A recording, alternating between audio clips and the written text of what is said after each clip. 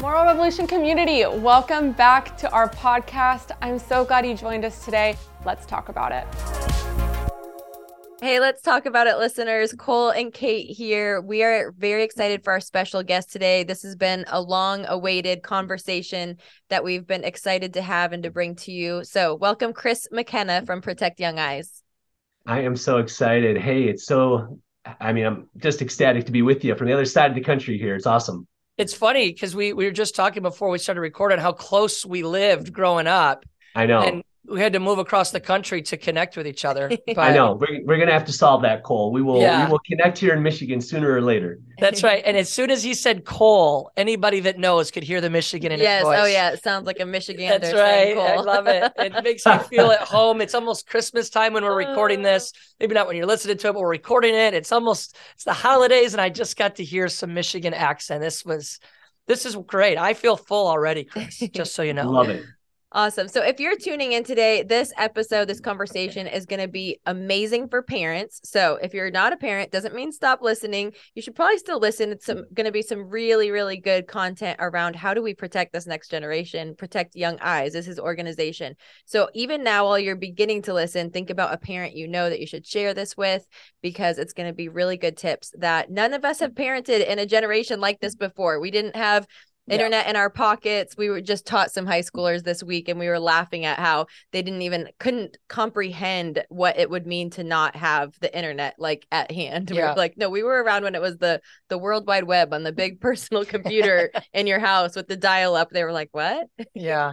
It's crazy. And so, we're parents. Obviously, we also lead Moral Revolution, but I think what prompts a lot of our personal passion for this topic is the fact that we have a 12, a 10, an 8, and a 6-year-old who the stuff that they have accidentally seen, that friends at school have tried to show them, and the efforts that we've had to go to guard and to protect. The reality is you can't do it on accident. And so love for you, just Chris, before we even get into some of the deep questions, just share with us what prompted, what birthed Protect Young Eyes, powerful nonprofit that you create and that you've led. Would love for you just to share with our audience a bit about what that is and where that came from. Yeah, thanks to both of you. So I am a dad too, and a husband. Andrea and I have been married for 23 years now. We have 4 children, ages 11, 12, and 18. I have to think about that because we have my daughter and then the 3 boys. She just turned 18. So we're in this funny conversation every once in a while where she reminds me she's an adult. I'm like, yeah, but you're still in the house. Nothing's really changed, right? But I'm in that mode too, where it's practicing the things that we talk about, as I know the two of you do through Moral Revolution, I'm sure in your home. And I've seen that in your own posts. So I've been on a really interesting professional path, the jobs that I've had. I graduated with a degree in accounting. So for 12 years, I was a business consultant, and I loved that. I had a great job with Ernst & Young, but the Lord called me into the local church. And so in 2009, I left the world of consulting to become a middle school youth pastor, because those are so similar, right? Yeah, So identical. from middle school of all places, right? Seriously. So going from CPA to the craziness of that, but it was on my heart for years. And from 2009 to 2016, that's what I did. And that was the rise of portable internet. Yeah. This is when my amazing 11 through 14-year-olds are starting to carry that World Wide Web in their pocket. And you have to remember, the 12 years before that job, my role was to mitigate business risk. I would go into companies and I would look at a business process, and we would identify all the ways in which it could go wrong. There could be fraud, there could be theft, whatever it was, and we'd put controls in place to mitigate that business risk. So I often see my job or my parenting, both professional and parenting, through the lens of risk mitigation. How can I remove the problems, the what could go wrongs in any given situation? Now, we don't want to totally do that for our children, because otherwise we raise a bunch of humans who don't have any resilience for the problems of this world, right? You will have trouble in this world. We know this. Yeah. But at the same time, I was seeing a disproportionate high risk in the decisions that parents were making related to something they didn't understand. And that created all kinds of alarm in me.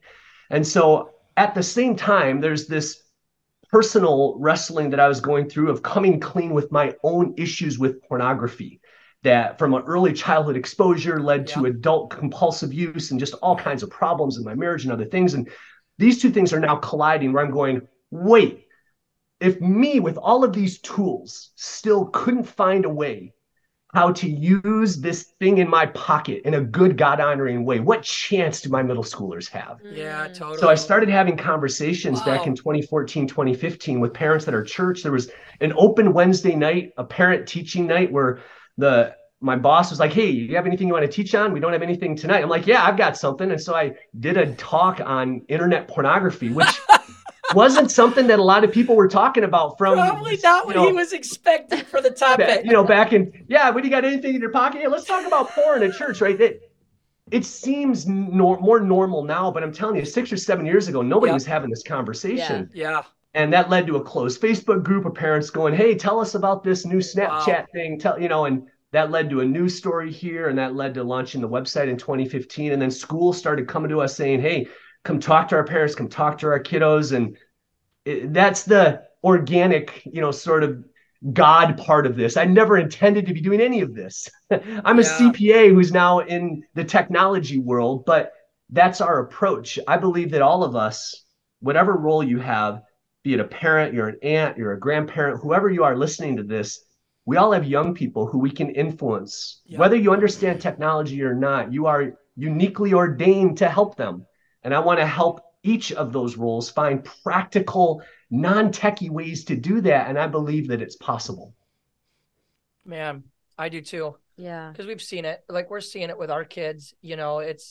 And with parents too, it's almost like you have to remind yourself, like, you're going to get a couple wins and they're going to be peppered with a couple losses, and don't define it by the losses, and I think we have to remind ourselves of that. But I feel like it is winnable. Yeah. I think that what you're saying is right on. And I think a lot of parents need to hear that, even if we pause for a second, like, Mom, Dad, this is winnable. Mm-hmm. It's not a lost cause.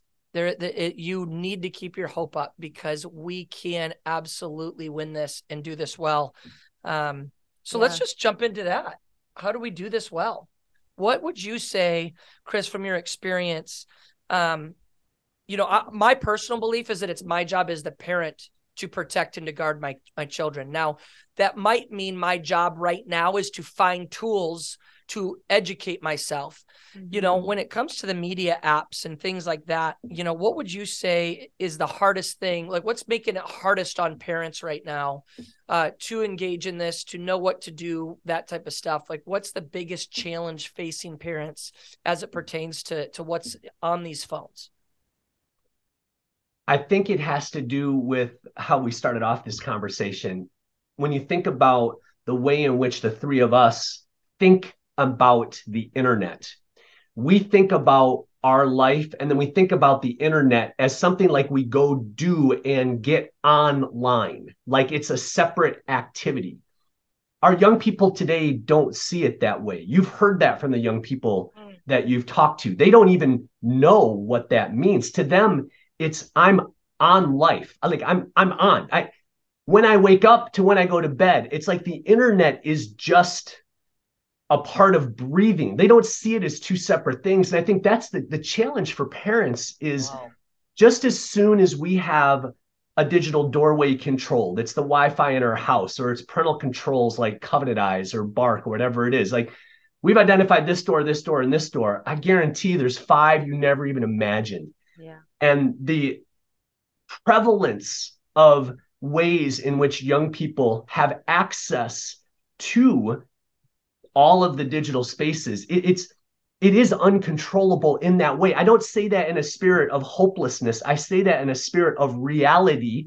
Let us, oftentimes as Christian parents who believe that our kids can do no wrong, let us embrace the reality that there are digital doorways that we don't know about. And even if we did, we couldn't control them. Yeah. Therefore, there isn't a technical solution on earth that can solve all of those things. Now, I think some of the root cause of that has to do with a complete inability of our legislature to rein in certain digital risks that have gone way out of control. We could have a whole separate conversation sometime about the balance between us making choices and laws that adequately protect vulnerable children. That's a whole nother side of me that I know you guys see. So that's a root cause of some of this. But because of that, we have to lead with relationship, because there isn't a list of technical solutions big enough that can close all of those digital doorways. Wow. Those are some of the things that I think, that we just need to embrace as realities. And those things should shape the way in which we parent our young people today. Yeah. Wow. I love that. I have so much I want to say, so I'll let you say something first. Well, I love what you're saying of digital doorways and conversations. I feel like people want the Band-Aid, right, of the covenant eyes, the bark, something that feels like I just want this part of the overwhelming feeling I have of parenting at all avenues. This is like a Band-Aid for that part of it.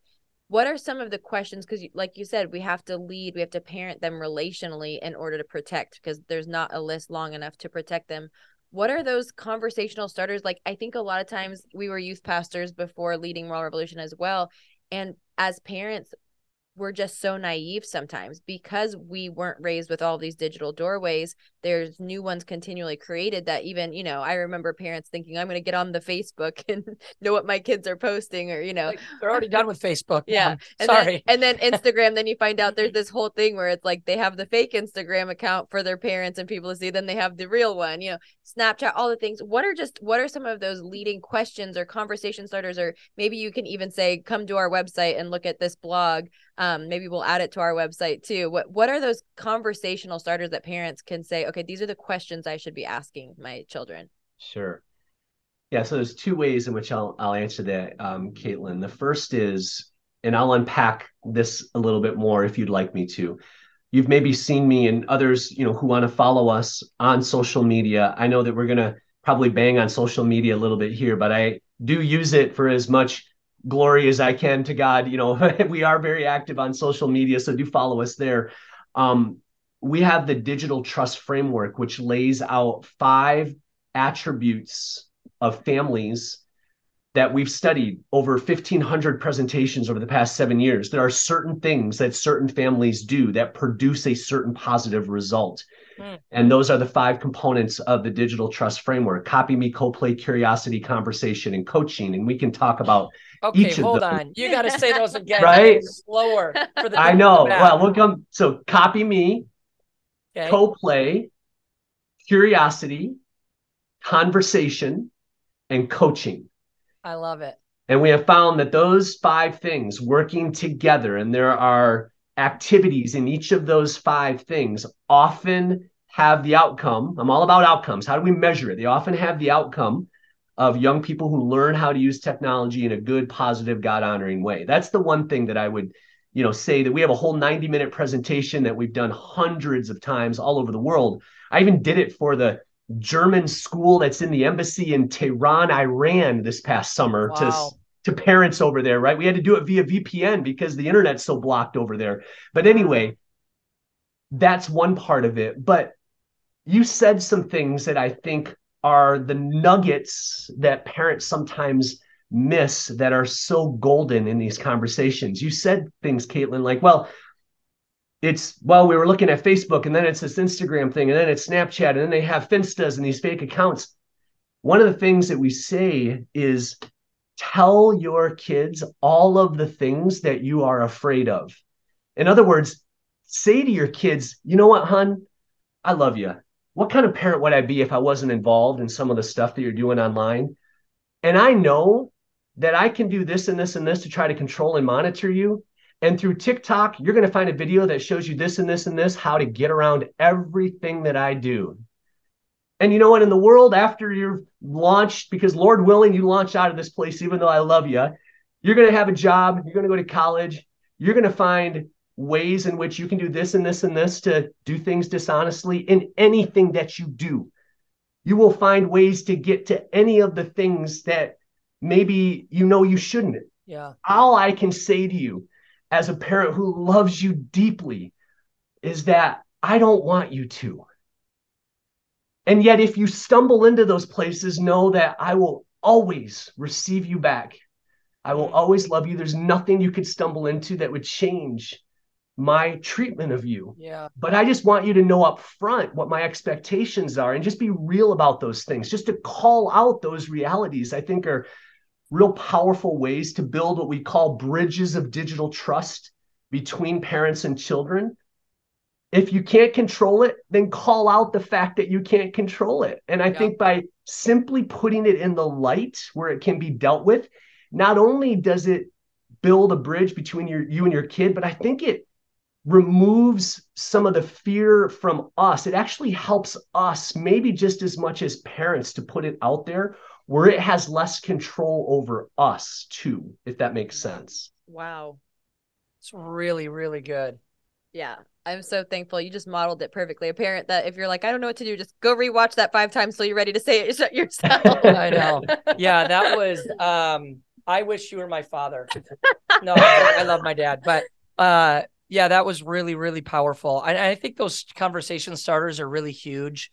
It's funny, even as a pastor and a parent, I find it easier sometimes to tell another parent what to say to their kid than I even do my own kid.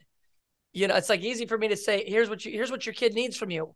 And then for me, sometimes I'm like, what does he need from me? I don't know what to do. What more of a practical question along that line? First of all, just love exactly what you're saying is exactly what we teach, what we try to do with our kids, which is connect first. If we can teach them how to make good decisions, we don't have to always live in fear about the decisions that they're making. And at the same time, there's a balance there, right? Like, what would you say is the right age where you're going to let your kid have social media, let your kid have a phone? Our oldest is in 7th grade. He's got a Gab phone. I don't know if you know what that is. He can only call and text. And he literally, when we gave it to me, he's like, no, I want a phone. We're like, this is a phone.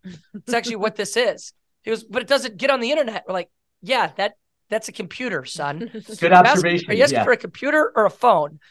And so just love kind of your insight there. Like, is there a rule of thumb that you obviously probably maturity, but what would you say to parents when they're trying to figure out like, hey, what am I looking for to determine when my child gets access to that stuff?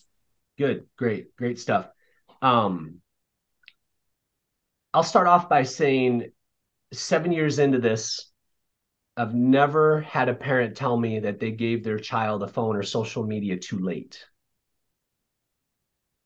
So never. I love that answer. It's never happened. But I'll say that there's a lot of complexity in that decision too. There are pressures because their friends have it. There are pressures that you feel as a parent. You want to get in touch with them after practice.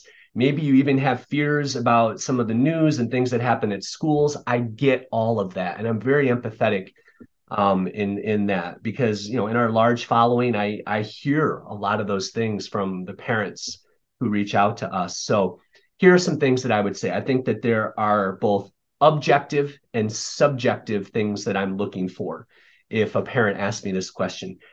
As a numbers guy, right, a former CPA, I love it when I can quantify something. I love it when I can put a number to it. I think we all do. It's easier to parent to something like that that's concrete. I'll generally say that based on what I know about early childhood development and neurology, that there are very few adolescent brains younger than age 15 who can handle the pressures of social media. Just as a rule. That's, if you're going to press me in a corner on a number, that's what I'll say. Because I know enough about early childhood development to say that those lowercase g godlike algorithms that we struggle with as 40-year-olds who supposedly have a more fully developed prefrontal cortex and can make executive decisions, right?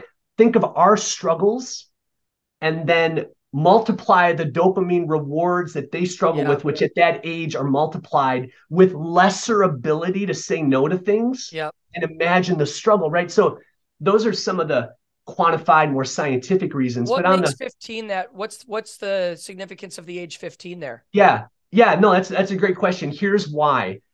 There is some emerging science that is starting to point to transitions as points of vulnerability when it comes to the mental well-being of young people online. What do I mean by that? Meaning, there was this fascinating study out of the UK that pointed towards the transitions from early adolescence into senior high. So think of that 8th and 9th grade, junior to senior high transition, and then also the transition from graduation into college. Okay. As 2 time periods when young people are more vulnerable to the pressures and the anxieties that come from being in places where you compare yourself to others. Wow. Therefore, for me, age 15, whenever possible, gets a young person just past that high school transition where they are orienting their high school experience at the very beginning around face-to-face and interactions with real humans, as opposed to finding comfort and finding relationships simply from a screen during that transition. So if I can get them past that transition with as little technology as possible, I consider that a win just based on some of that science. So that's what drives. And what's great, praise the Lord, is, back in 2015, when people started pressing me on a number, I started using 15 at Protect Young Eyes, saying that was the age that I thought, just based on what I knew about working with middle schoolers. Yeah, right. I wanted to keep junior high as clear as possible from chaos, unnecessary chaos, because you being, youth pastors and, me living in that junior high world, we know one thing with certainty: junior high already has enough drama. True. It doesn't need any help. And to me, whatever I could do to preserve the fragility and the fabulousness of junior high meant keeping those sort of technologies out of it. So those are some of the drivers, just both from the subjective side. I want to look at a kid and I'm going to ask them some questions. I want to say, hey, tell me 3 amazing things about yourself. And if they don't know enough about their identity and about who they are and about what they love about themselves, then why would I drop that amazing young person in a space that wants to pin all kinds of distorted identities on them from 1,000 different influencers who don't care a lick about them? That's the sort of subjective stuff, just in terms of the strength of their spirit and their identity, that I could sit down and ask a kid before I would say, yeah, you're ready for social media. Maybe that's 14, maybe that's 17. I don't know. But so there's a couple of ways that, I know it's a long-winded answer to your question, but it's a complicated, Chris, it's a complicated you are a national space. treasure. That was incredible. And that it was not long-winded. That was perfect. I feel like we had you on this podcast for us and our parenting. I'm glad that everybody else gets to listen, and hopefully it's helpful for them in their parenting as well. Oh, thank you. Love it. Wow. Okay. I have a next question. I'm just like, you're getting me fired up right now. What about predators? Like, how do those conversations go? Like, again, this is actually an area I think we have done well, is preparing our kids for pornography and making them aware of things like in our home. We've done a lot of things. We've had a lot of swing and misses, and we've had a couple doubles. This is one of our doubles, I think, where we've done well. But I'd love to just hear from your angle. How are these conversations going now as you're starting to engage with your kids on the potential of predators, on the potential of pornography? Because even if you don't give your kid a phone till 15, all their friends have phones, and they're, hey, take a look at this, watch this. What are you encouraging as far as those conversations go? And when does that happen? And give us a conversation starter there. Yeah, sure. So that is happening more frequently now with my 11 and 12-year-olds, because when Lauren was 11 or 12, the prevalence of her friends or her being in spaces where technology was, or there was technologies I didn't know about or couldn't control, was a little bit less. So this is definitely something that I think about now quite a bit. And it comes down to really simple stuff. I mean, I don't know if either of you were athletes, and I was a runner, right?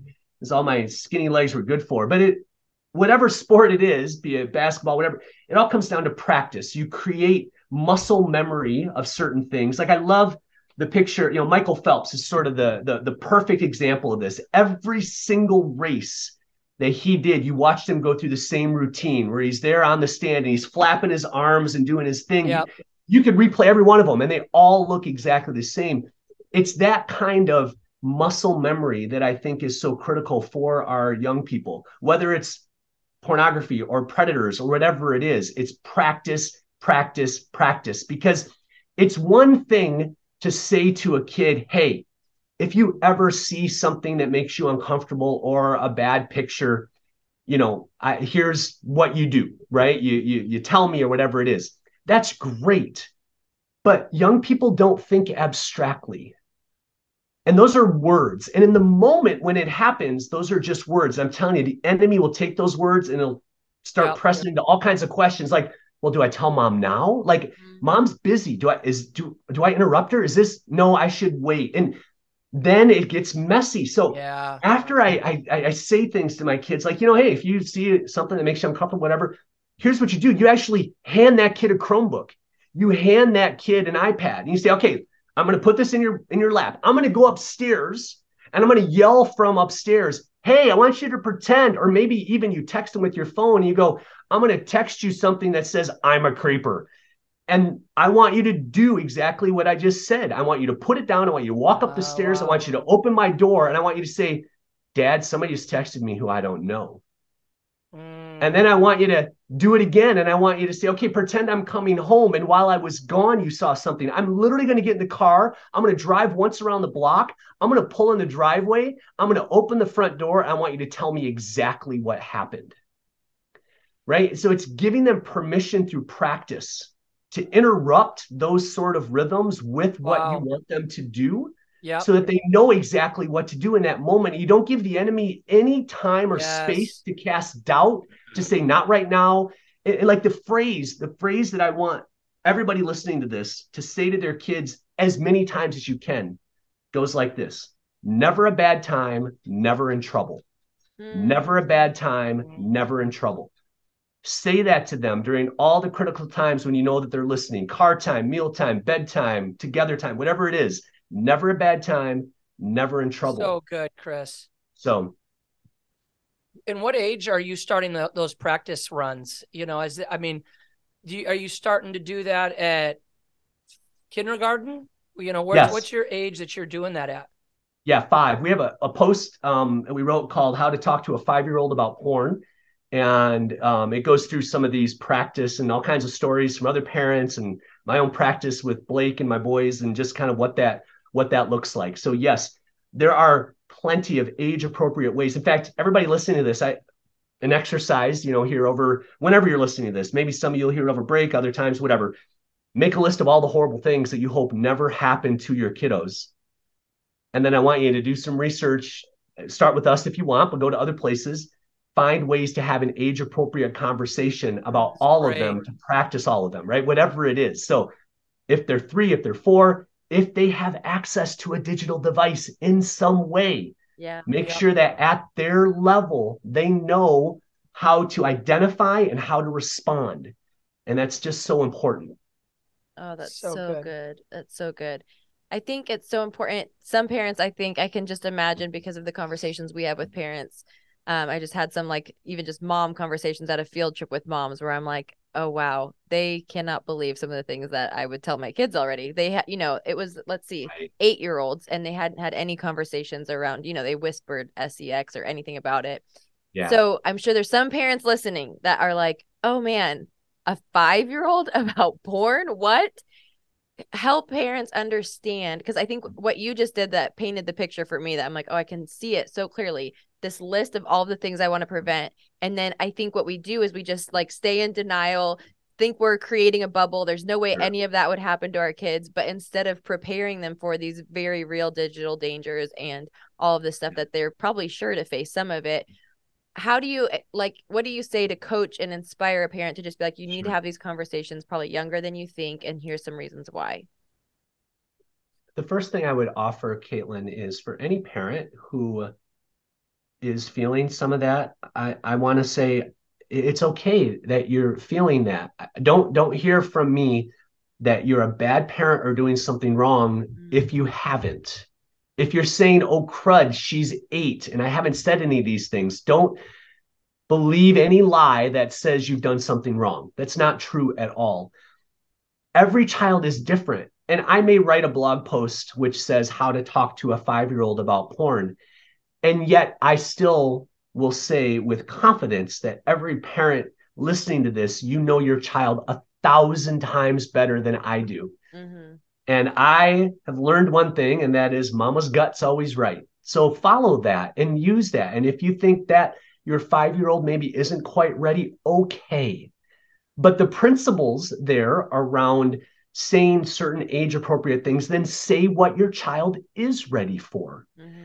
And use it more as a guide instead of a rule. Because I think it's one thing that can happen in a conversation like this is it's easy to walk away feeling guilty. And I don't want any parent listening to this to feel that way. I share and say a lot of things and make it sound like it's a whole lot easier than it is. Sure. And that is certainly not my intent. And for a parent who is feeling that way, then pray for that guidance, read some helpful tips, and then look for those windows of opportunity. Because I think when we hear I have to have a conversation with my kids about porn, we think, oh my gosh, I need to have a PowerPoint and I need to sit down, I need to clap when I'm done, and it's got to be fabulous and brilliant and researched. And I would say none of that is necessary. You're driving to school, you're listening to your favorite song. In fact, you're kind of having a good time. You turn the radio down and they're seat buckled in next to you, a captive audience. You just look at your son or daughter and you say, you know what, hon, man, I love you so much. I just want you to know there's nothing you could ever tell me that you experience in the real world or the digital world that would ever make that change. Yeah.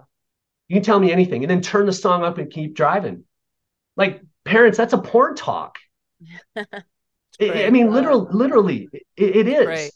You've opened the door. And I have a beautiful story of a mom, if you let me just tell it for 2 minutes here, who she came up to me after a presentation and said, Chris, I did something and I wanted to tell you about it. I want to thank you for it. She was in charge of dinner at night. And you know how kitchens are. Everybody kind of always congregates in the kitchen, right? Kids always end up in the kitchen and hanging out. And she was making something and her 12-year-old daughter was in the kitchen. Mom was not even looking at her. And she just sort of said out loud, hey, hon, I just want you to know that if you ever see anything or you ever experience anything online that bothers you, I just want you to know that mom's okay with that. You can come tell me. I really just want you to tell me. All right. Yeah. Okay. Not even sure that her daughter actually even heard what she said. 2 weeks later, she was putting her to bed and her daughter stopped her before she left. And she said, Mom, you said I could tell you anything, right? Like a tremble in her voice. Like that was true. Right. And proceeded to tell mom something that had happened to her. Right. Mom opened the door. Yes. And she just made it available that it was open. And those are some of the rich, simple opportunities that I think we miss. We overcomplicate it. Yeah. Right. We're the ones that are more nervous about saying the word pornography than they are to hear it. Right. We bring our own baggage into this. So yeah. Chris, this is so good. I got to ask one more question. Okay. I can't. Listen.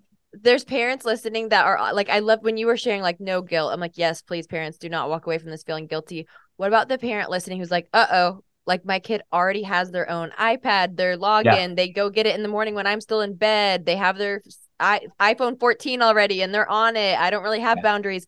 Like, what would you say to that parent of like, okay, you're going to get to go have some conversations with your kids where you might be backstepping, adding some boundaries. What does that look like? Yeah, that's complicated. So I'll share some things and then each of you who is in that situation will have to apply some things to your own situation that I can't possibly know right now. Let me start off by saying anything that you might do is going to suck. I'm just going to be really honest about and going back to something I said earlier, I want to sit down. Can I just tell you how much I love you? I can't believe it's taken us this long to meet face to face. I just love you. Just keeping it real, man. Keeping it real. And I almost want to say that to a kid. So I'm imagining like a 14-year-old and they've got that new iPhone. They've had it for years. He's kind of looking at him and you go, hun, I'm sorry. I'm sorry that I didn't do the things I should have to prepare you for this amazing device, which I know you love. And I gave it to you. I'm guessing there's things about this you don't understand. And I'm sorry, I probably didn't do a good job preparing you for it. Now, I've learned some things about this device that I wish I would have known before. I'm going to tell you right now that I'm not going to take it away and smash it. Okay, so Scout's honor. I'm not going to do that, but I would like to make some changes. I'm going to own up front that you're not going to like all of them, but I want you to tell me when that is, and I promise to listen. I can't possibly let you have it exactly the way you want it, because what kind of parent would I be?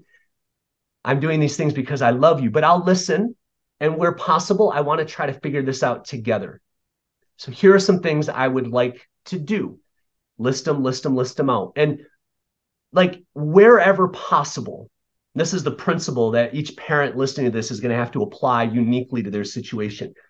Wherever possible, look for opportunities for co-decision making, co-ownership. Yes. Look for agency wherever possible, because whether you're 14 or 40, you want agency in the things that are impacting you. You want to have a say. And I want to foster that early on and to encourage parents to not make this a me versus you. This is a me with you moment. I'm still the parent, but man, I'm with you because I want you to figure this out. And I want you to tell me some of the things that you like and don't like about my decisions. And I'll be really honest where we can meet partway here. And so it just, whatever ridiculous authenticity you can bring into that conversation, I think is going to help.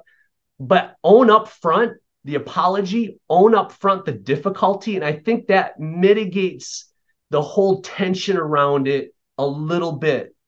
That's what I would say. Man, that's really good. That would be a hard convo. It would be. Yeah, hopefully a lot of people are able to have that. Okay, so we have to wrap up. I don't want to wrap up. I know. But we are going to have to do lots more things together. I demand it. But I'd love for our audience to just figure out, how do they follow you? How do they connect with you? How do they get more of the content you guys are creating and your resources? Sure. For the person that maybe has never heard of you, if there is such a person out there, tell them how they find you. Yeah. So the name Protect Young Eyes is likely going to point you toward many of our digital spaces, whether that's our website, protectyoungeyes.com, following us on social media, primarily Instagram, also on Facebook. And we have a Twitter account, but let's all agree that Twitter kind of brings out the worst of humanity. We're out there, but those are the keywords. But like, although active there, we have a free newsletter. I hate that terminology, but we call it the PYE download. We're doing that research. We're going out into the digital news and trying to pull out those nuggets that are most helpful for parents. People can subscribe to that on our website, or you can simply text the word protect, upper or lowercase, doesn't matter, to the number 66866, and that will subscribe you right to the PYE download. That's a super easy way to do that. Amazing. So those are some of the ways that just kind of day-to-day parents can stay in touch. We now have a 6-person team that travels the country speaking at schools and churches, K through 12, all over, faith-based, non-faith-based, charter, private, whatever. We've been in all of them, and we love to bring that program. And then there's a curriculum that schools. So we kind of have a whole suite of tools from the school side to bring that in, whether it's for parents, professional development. I do leadership sessions, all-day leadership retreats for teachers and staff. So we want to help from both sides. We talk about building a bridge of trust between parents and kids, but we also look for opportunities to build that bridge between school and home, because so many schools deal with 17-hour problems every morning at 8 a.m. Those are the things that have been brewing from 3 p.m. until 8 a.m. every day. Yep. And if we can create bridges between terminology and mindsets and ways of thinking between what's happening during the 7 and the 17, then homes and schools are in a better spot. So those are the sort of programs and frameworks that we bring, that anybody could come to our website and kind of find the path to those things. Wow. and just to make sure we've got it right, that text would be, you're texting the word protect to 66866. Is that correct?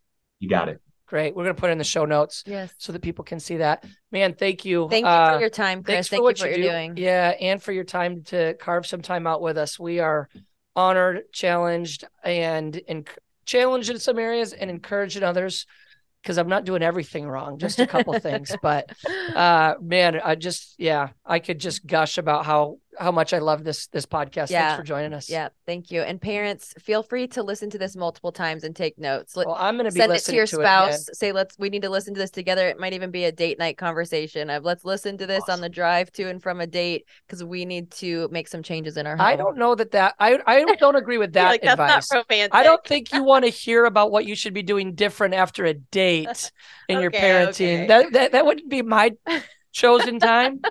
But we'll let you parents figure that out. Goodness, that's right. That's probably true. That's the mom and me. All right.